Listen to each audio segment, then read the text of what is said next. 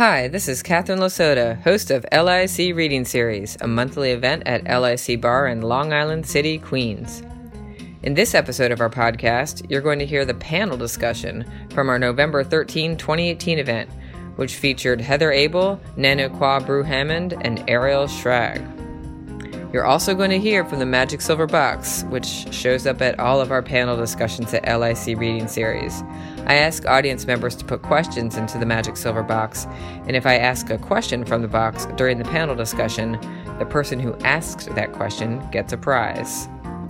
If you want to hear the readings from this event, just listen to our previous episode. And now let's start our panel discussion from November 13th, 2018 with Heather Abel, Nanoqua Brew-Hammond, and Ariel Schrag. All right, so welcome to the panel portion of the evening.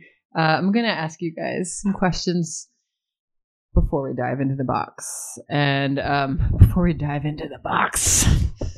yes. And so we have, three different publications here tonight, but I think I want to start off. I did recently read an essay that Heather wrote where she talked about how many years went into making this book, The Optimistic Decade. And I know, Ariel, this collection is drawn from different times in your life. And we have Powder Necklace, the novel, but also the story that you have in the collection. So maybe you could each speak a little bit about the amount of years of the timeline that went into producing these beautiful pieces of writing artwork we have here on the table now as finished products. Like, here's the finished product, but what pain, sweat, and tears and time went into that? And anyone can start that. I'll start. So mine, I kind of lost track because it's been so many years. It really took me so many years to write that book. But most of it wasn't writing. Someone asked me at a reading, maybe it was yesterday, if they were like, count the years that you were actually writing. I guess it was like 3 years if you can smush them together, but there are jobs. I was really sick, and I don't always say that, but if anyone here is living with chronic illness or knows people living with chronic illness, it takes away from your writing time and other parts of your life. So I went to grad school here. I got super sick. It wasn't diagnosed for a couple of years, and then I had to get better. I was trying to write during that time, but you're changing a lot.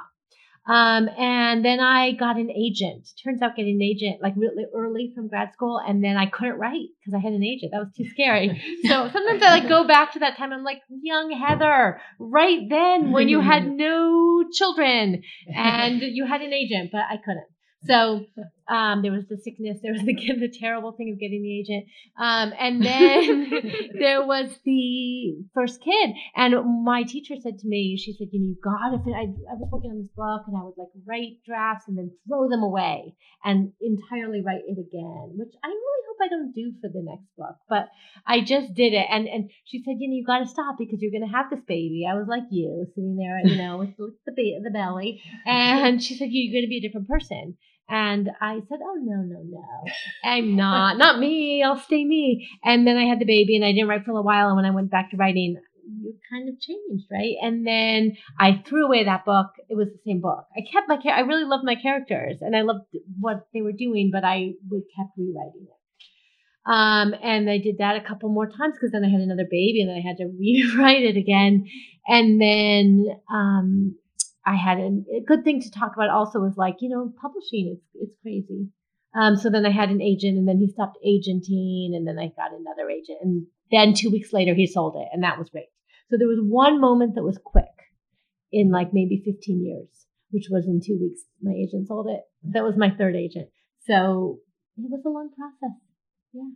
It must have felt crazy then. I mean, you started out with the condensed time was 3 years, but actually the full time was 15 years. Yeah. I mean, I wrote other things. I wrote a lot of essays. I wrote academic stuff. I wrote journalism. I ghost wrote.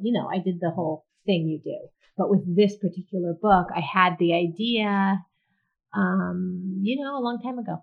And someone asked me yesterday, why didn't you just stop? And I really care. These characters felt important to me. I wanted to sort of carry them along. And it also felt like a story that if I didn't write the story the story combines my ideas about protest and my ideas about summer camps and rituals and Judaism. No one else is going to write that particular book. So then I was like, I have to write it. So then I kept it going. I have a similar story. I had been looking for an agent. It took me 4 years to find an agent. So the original draft of Powder Necklace took me about maybe 2.5 years to write.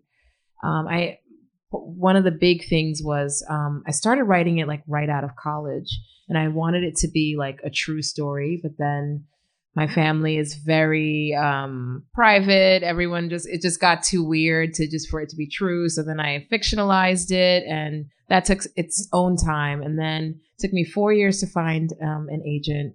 I finally found an agent, and then the economic crisis hits. And so she sold it very quickly. She sold it in about 2 months to Simon & Schuster. So I was so excited, but then they decided to hold it because of the economic crisis for a year. So she sold it in 2008, and we didn't start any of the editing process until 2009. And then the book ended up coming out in April 2010.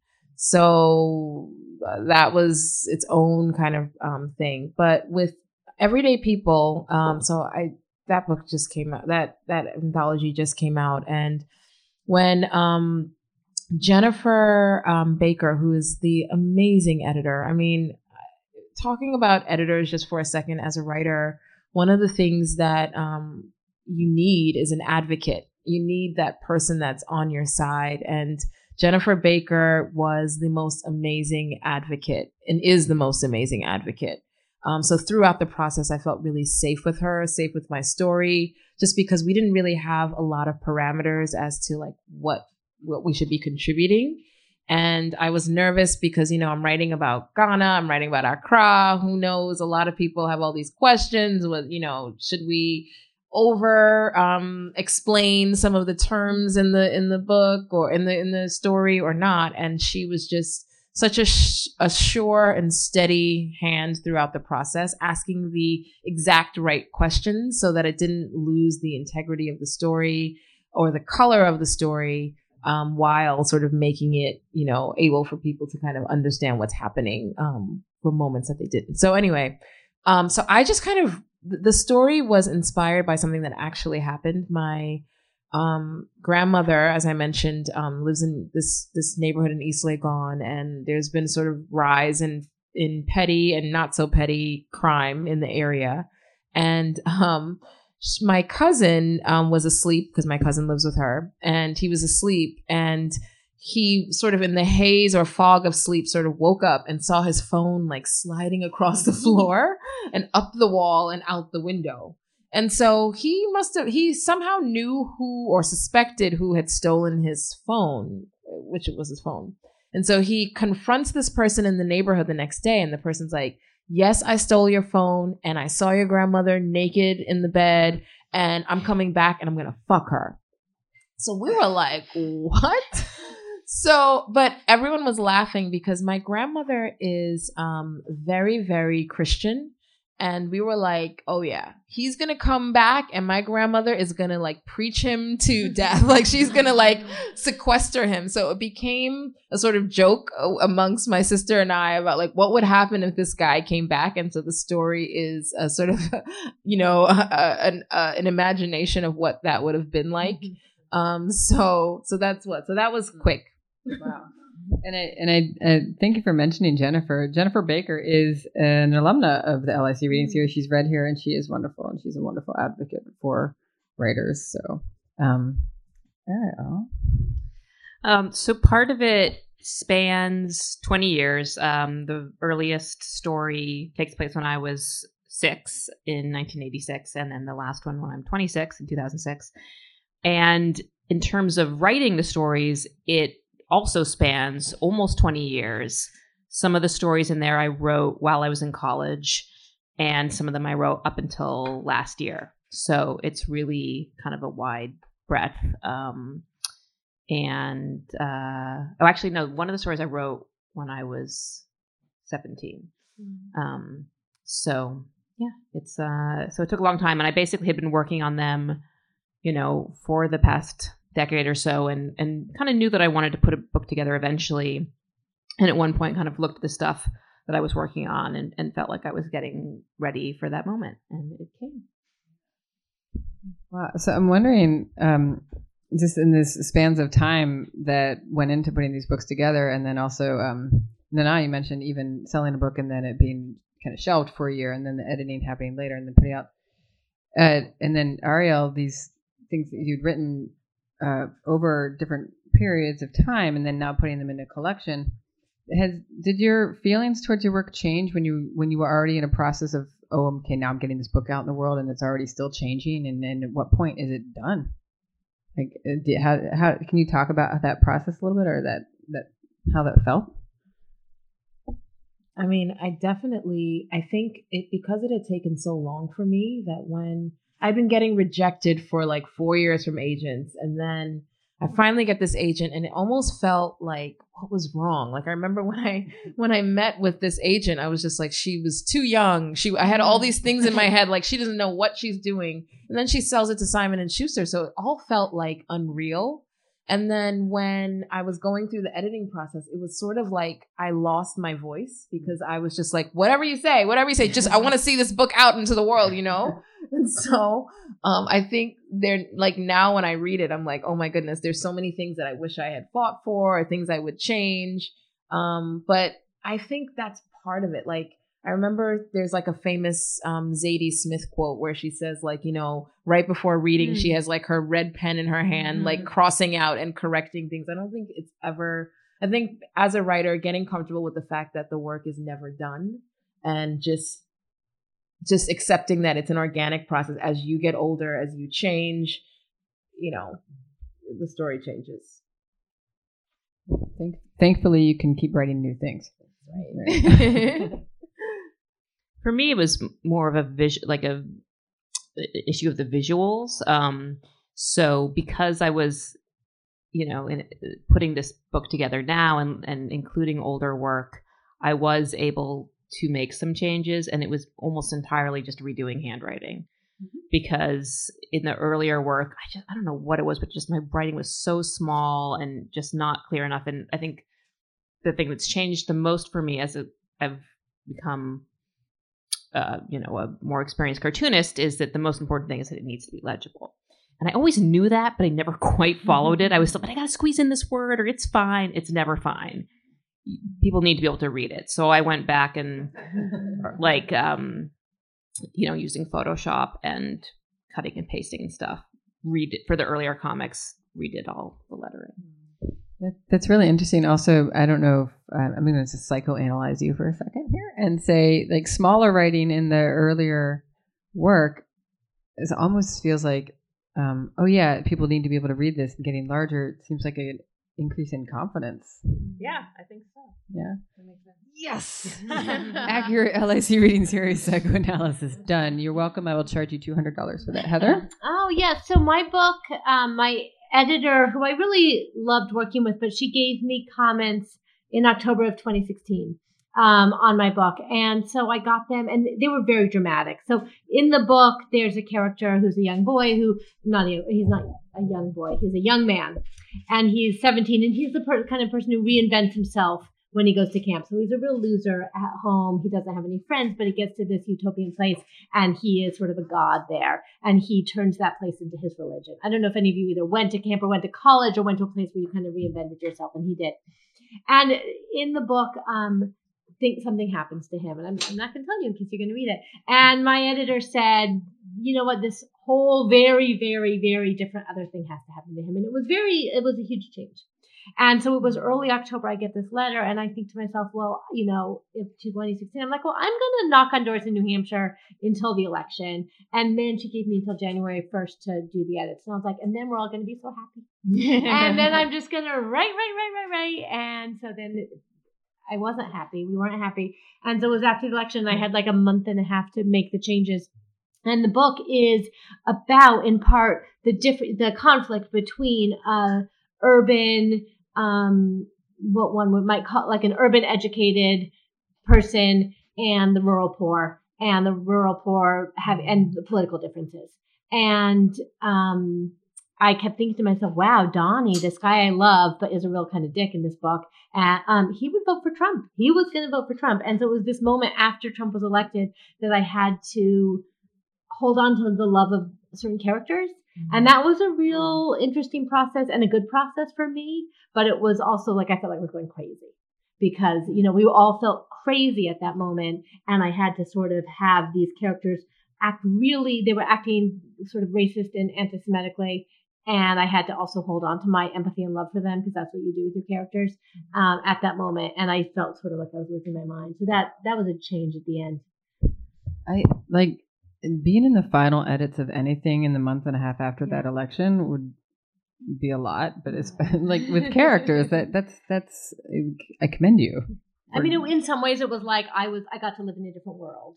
And then I turned it in and I was like, oh shit, it really did happen. You know, So you're a prophet. Oh, clearly. Careful what you write next. Can you write the Amazon changed its mind? Yeah, no. Not coming here. Thanks.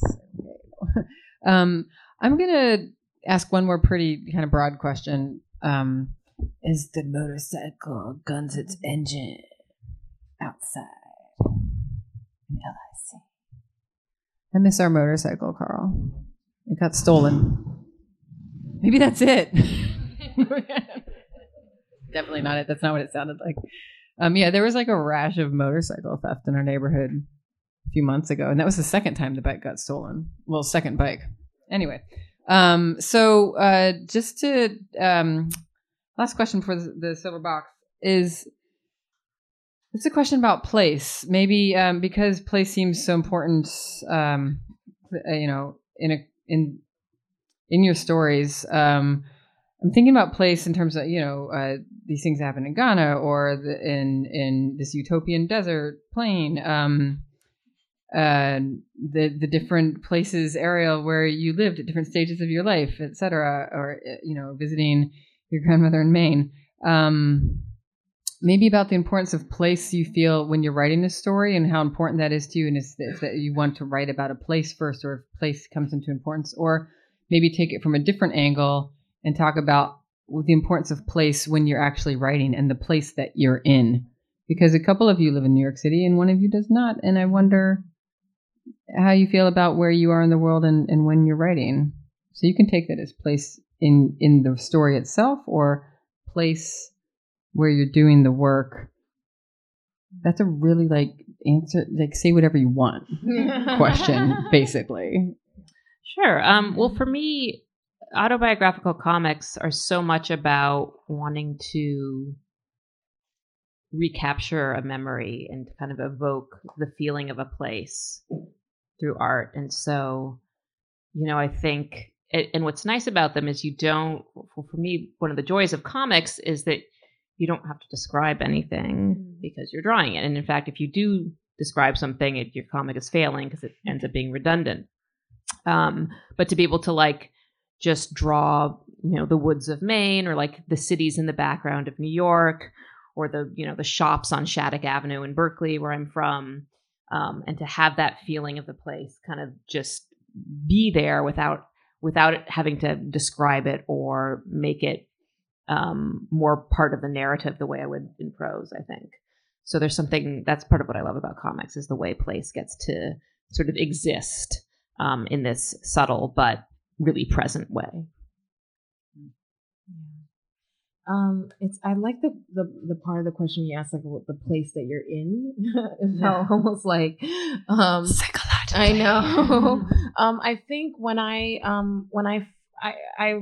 was born in the States, went to Ghana when I was 12. So when I first went there, the place seemed like this magical, just this amazing place that just felt like everything was happening on a spiritual plane, and it was a really powerful experience for me. So I really wanted to communicate that with Powder Necklace. And now that I've been going back for the last 20 years, once a year, I've become a lot more jaded and more, I see it more as just like a city, just like the way I see New York. And there are many, it's very expensive. There's crime, there's all these different things. And so, as sort of my view, or I have a less romantic view of like Ghana, of the cities that I have been there.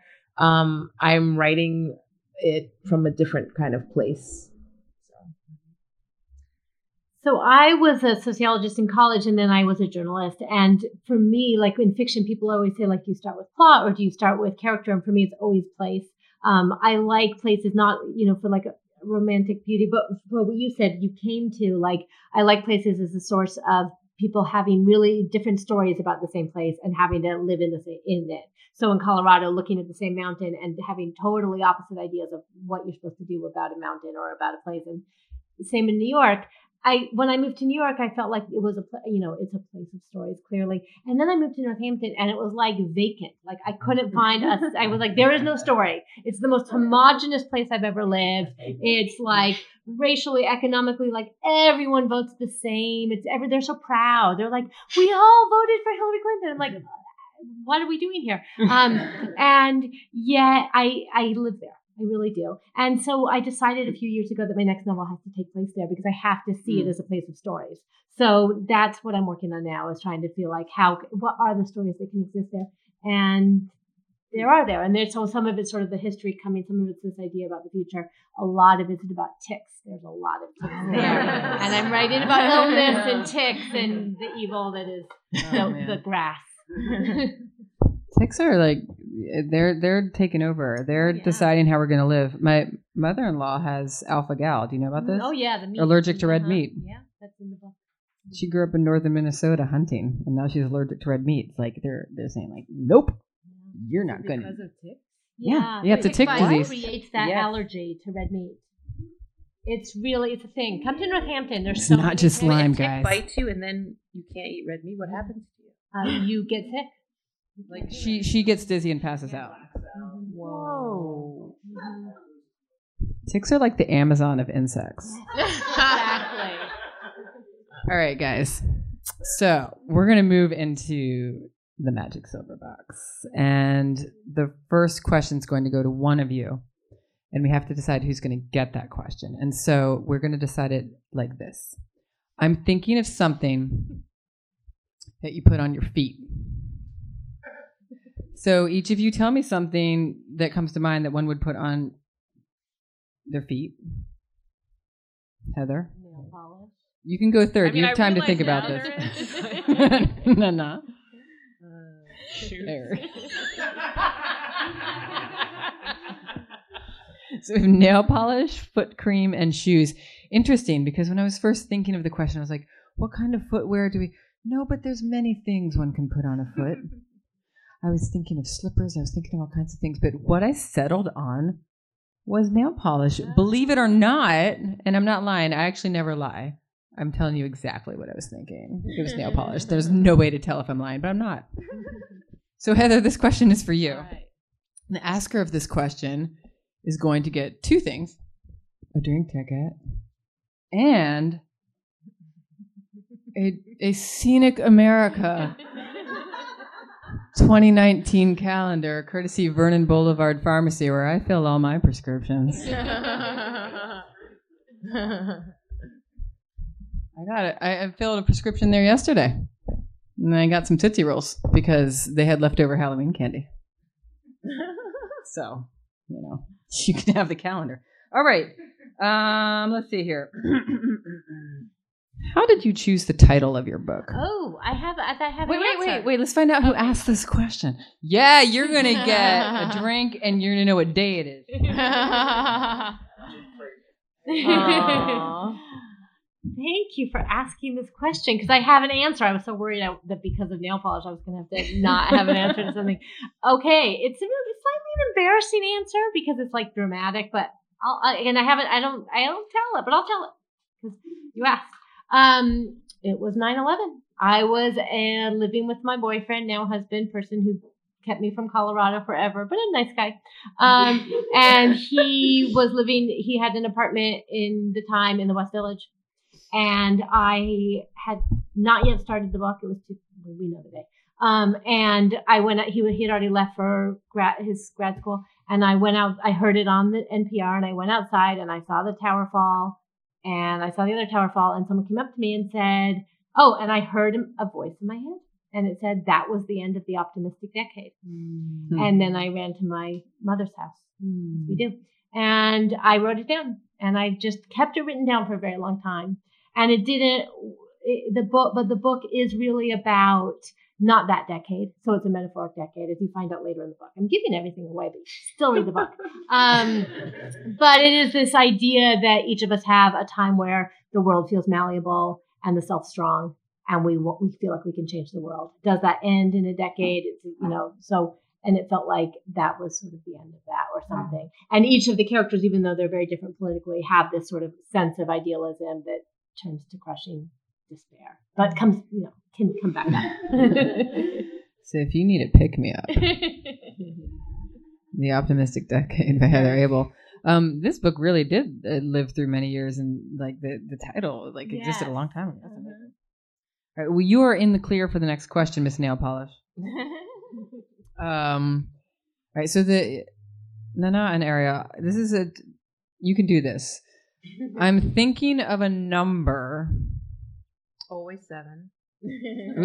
Well, you're wrong. Wait for the whole question. Between 31 and 89. Ooh. 77. 63.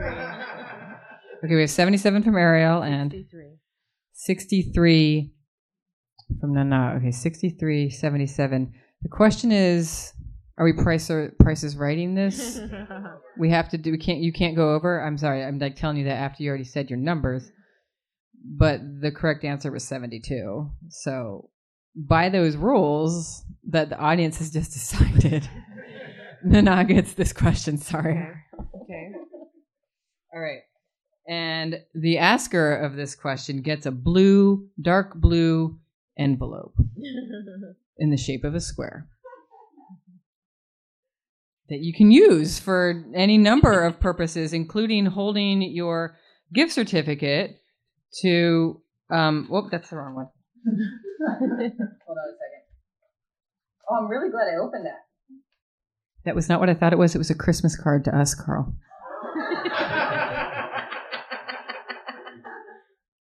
Okay, so the asker of this question is going to get a egg white envelope, rectangular, that can hold your Astoria Bookshop gift certificate. Good for in-store purchase. Go check out that amazing store, you all. All right. I'm glad I loved. I was like, why does this have glitter on it? Oh, it's our Christmas card to us from a place that sometimes gives gift certificates. You guys, give me a break. I have a toddler at home. That's my excuse for everything every time I mess up. Okay. What do you say? This is for Nana. Okay. Bookstore gift certificate.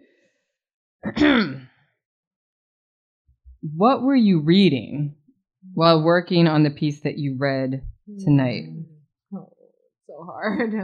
And we can do that it's a 2-part, but I think we'll stick with the 1 part. Who asked this? Yeah. Oh, that's a good question.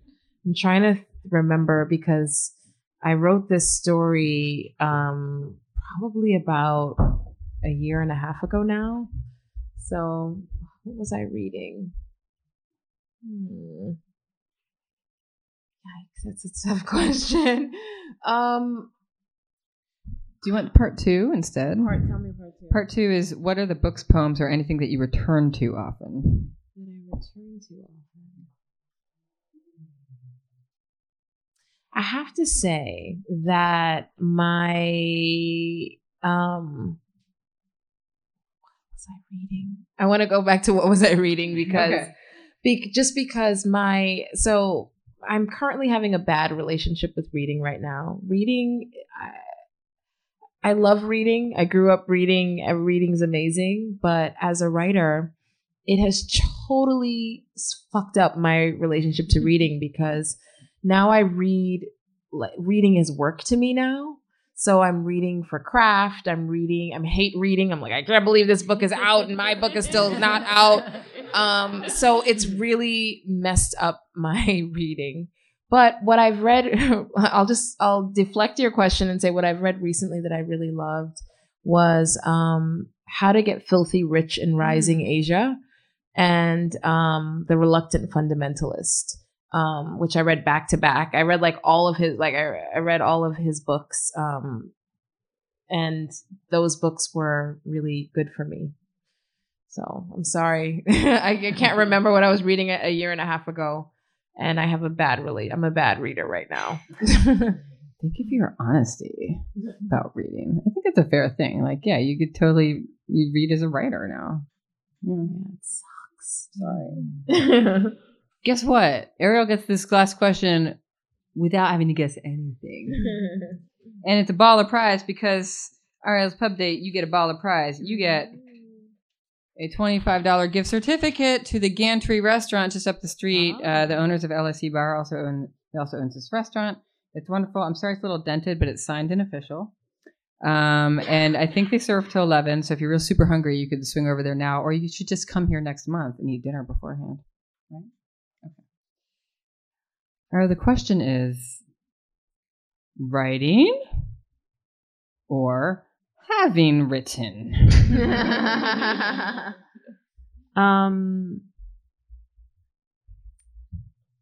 I mean, I think it really can be either, in the sense that when you're writing and you know it's going well and you get into the quote unquote flow and you can lose yourself in it and feel like Eminem. Exactly like Eminem, and feel Eminem confidence and laugh at yourself and feel things that nothing is greater than that. But when it's not going well and you're deleting every word that you write, I mean, it's really hell. It might be just hell. It's so horrible.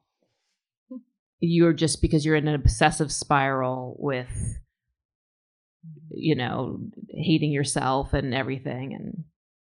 And having written, if you like what you wrote, it's great. If you don't like what you wrote, it's the hell spiral again. So to me, they're it's all sort of the same. But I will say that the hardest moment is always right before you sit down to write, at least in my experience. Once you start writing, even if it's hellish, at least you know that you're trying. And it's that moment of procrastination before you actually do it that is the hardest. But that moment of procrastination, there is one cure for that, and it's having children. So yes, makes you efficient. We can talk about that all night. But I know it's getting late, and I know we're going to wrap up here in a minute. I just want to totally make sure that somebody gets. We had earlier in the year we had a night with Feminist Press, and we have 3 Feminist Press pencils in here. And I want to give a question that all 3 authors have to very quickly answer. And whoever asks this gets 3 orange pencils. And I hope the color orange hasn't been ruined for you.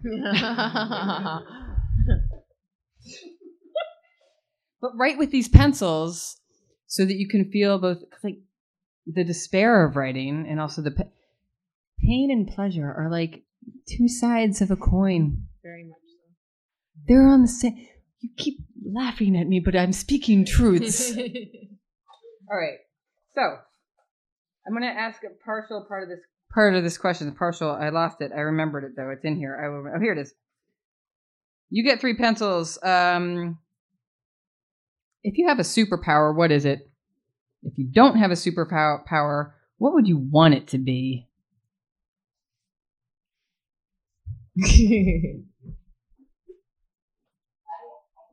Oh, yeah, you get all 3, man. A lot of pressure. You got to write something good with that now. All right. Who has any of you have a superpower? I had a superpower and I lost it. Okay, that's good. Yeah. Tell us what that is. I had this amazing memory. I could remember, people would come up to me. This is when I lived in San Francisco in the mid 90s, and they would come up to me and be like, "Heather, what did I do a year ago Thursday?" And I'd be like, "I saw you in Dolores Park. Oh my God. You were wearing this. You were eating this burrito." I mean, I wasn't eating a burrito, but that sort of a thing. And I knew it, and I could say here's what I did Tuesday for 8 years, and it was amazing. I think it was because part of this chronic disease I had that I wasn't diagnosed with until I was almost 30, I had insomnia my whole life. And I never slept. So I would just go over things and go over things. it was really cool to have it. Whoa. And now I don't remember anything. So I think if I could have one, I'd like to have it back. But I want to keep sleeping. But you sleep so you now. would not sleep and just recall the day, Mhm. and that like ingrained it in your mind. me. Wow. No. Okay. Yeah. Okay. So I want it back, but it's not. I'm just saying to the gods, not enough to stay up even tonight. I could forget this. For the sake of sleep. Yeah. I hear you. The kids, the I sleep, get it. the- I get it. You'll remember this forever, though, because it was Oh, amazing. no, this I right? will remember. It's amazing. Okay, if you don't have a superpower, what would you want your superpower to be? I'm terrible at these kinds of questions. I'm like, I guess I would want my superpower to be to not burrow in my head and think and think and think and think. Because I'm like, what would I want it to be? I would want to be able to not sleep. Oh, but not be tired. Yes, yes. Because I maybe that's terrible. Like terrible. Because I think sleep is good, But so is life. Yeah, it's all that time. I think I'm like I feel anxious about time, and so sleep. That's part of why I've also become a bad reader, because I'm like the time I'm using to read, I could be writing, and so I would want time. That's what I want, not sleep, but more time, to create time. But if you could create the time in your life, I would cut out sleep. Sleep is what I can get rid of. That's the boring part. We got to get you some good dreams. Yeah. I do have really vivid dreams. Okay, well then, don't give up sleep. No, time. Time. Okay, good. Ariel? Let's become of me. It's not totally a superpower, but I would just really love to be able to be like a really good skateboarder. I just want to like coast down the street, do some ollies, like, go down a rail. That is cool. That would be my dream. All right, you guys heard it here first. Ariel Schrag wants to be Tony Hawk, but cooler, and maybe sleeping also. I like sleep. So tonight, I just want to thank all of our writers for coming out. Thank you so much for Heather and Nana and Ariel. That's today's show. If you like what you heard, tell a friend or leave a review wherever you found us. Special thanks to LIC Bar, the Astoria Bookshop, and our amazing intern, Nadine Santoro. A big thank you to our sponsors over the years, LIC Corner Cafe, Sweet Leaf Coffee, Court Square Diner, and the Gantry Restaurant. This episode was recorded by Carl Jacob and mixed and edited by Justin Alvarez. Our theme music is by Pat Irwin. The LIC Reading Series is made possible in part by the Queens Council on the Arts, with public funds from the New York City Department of Cultural Affairs in partnership with the City Council. I'm your host, Catherine Lasota. See you next time in Queens.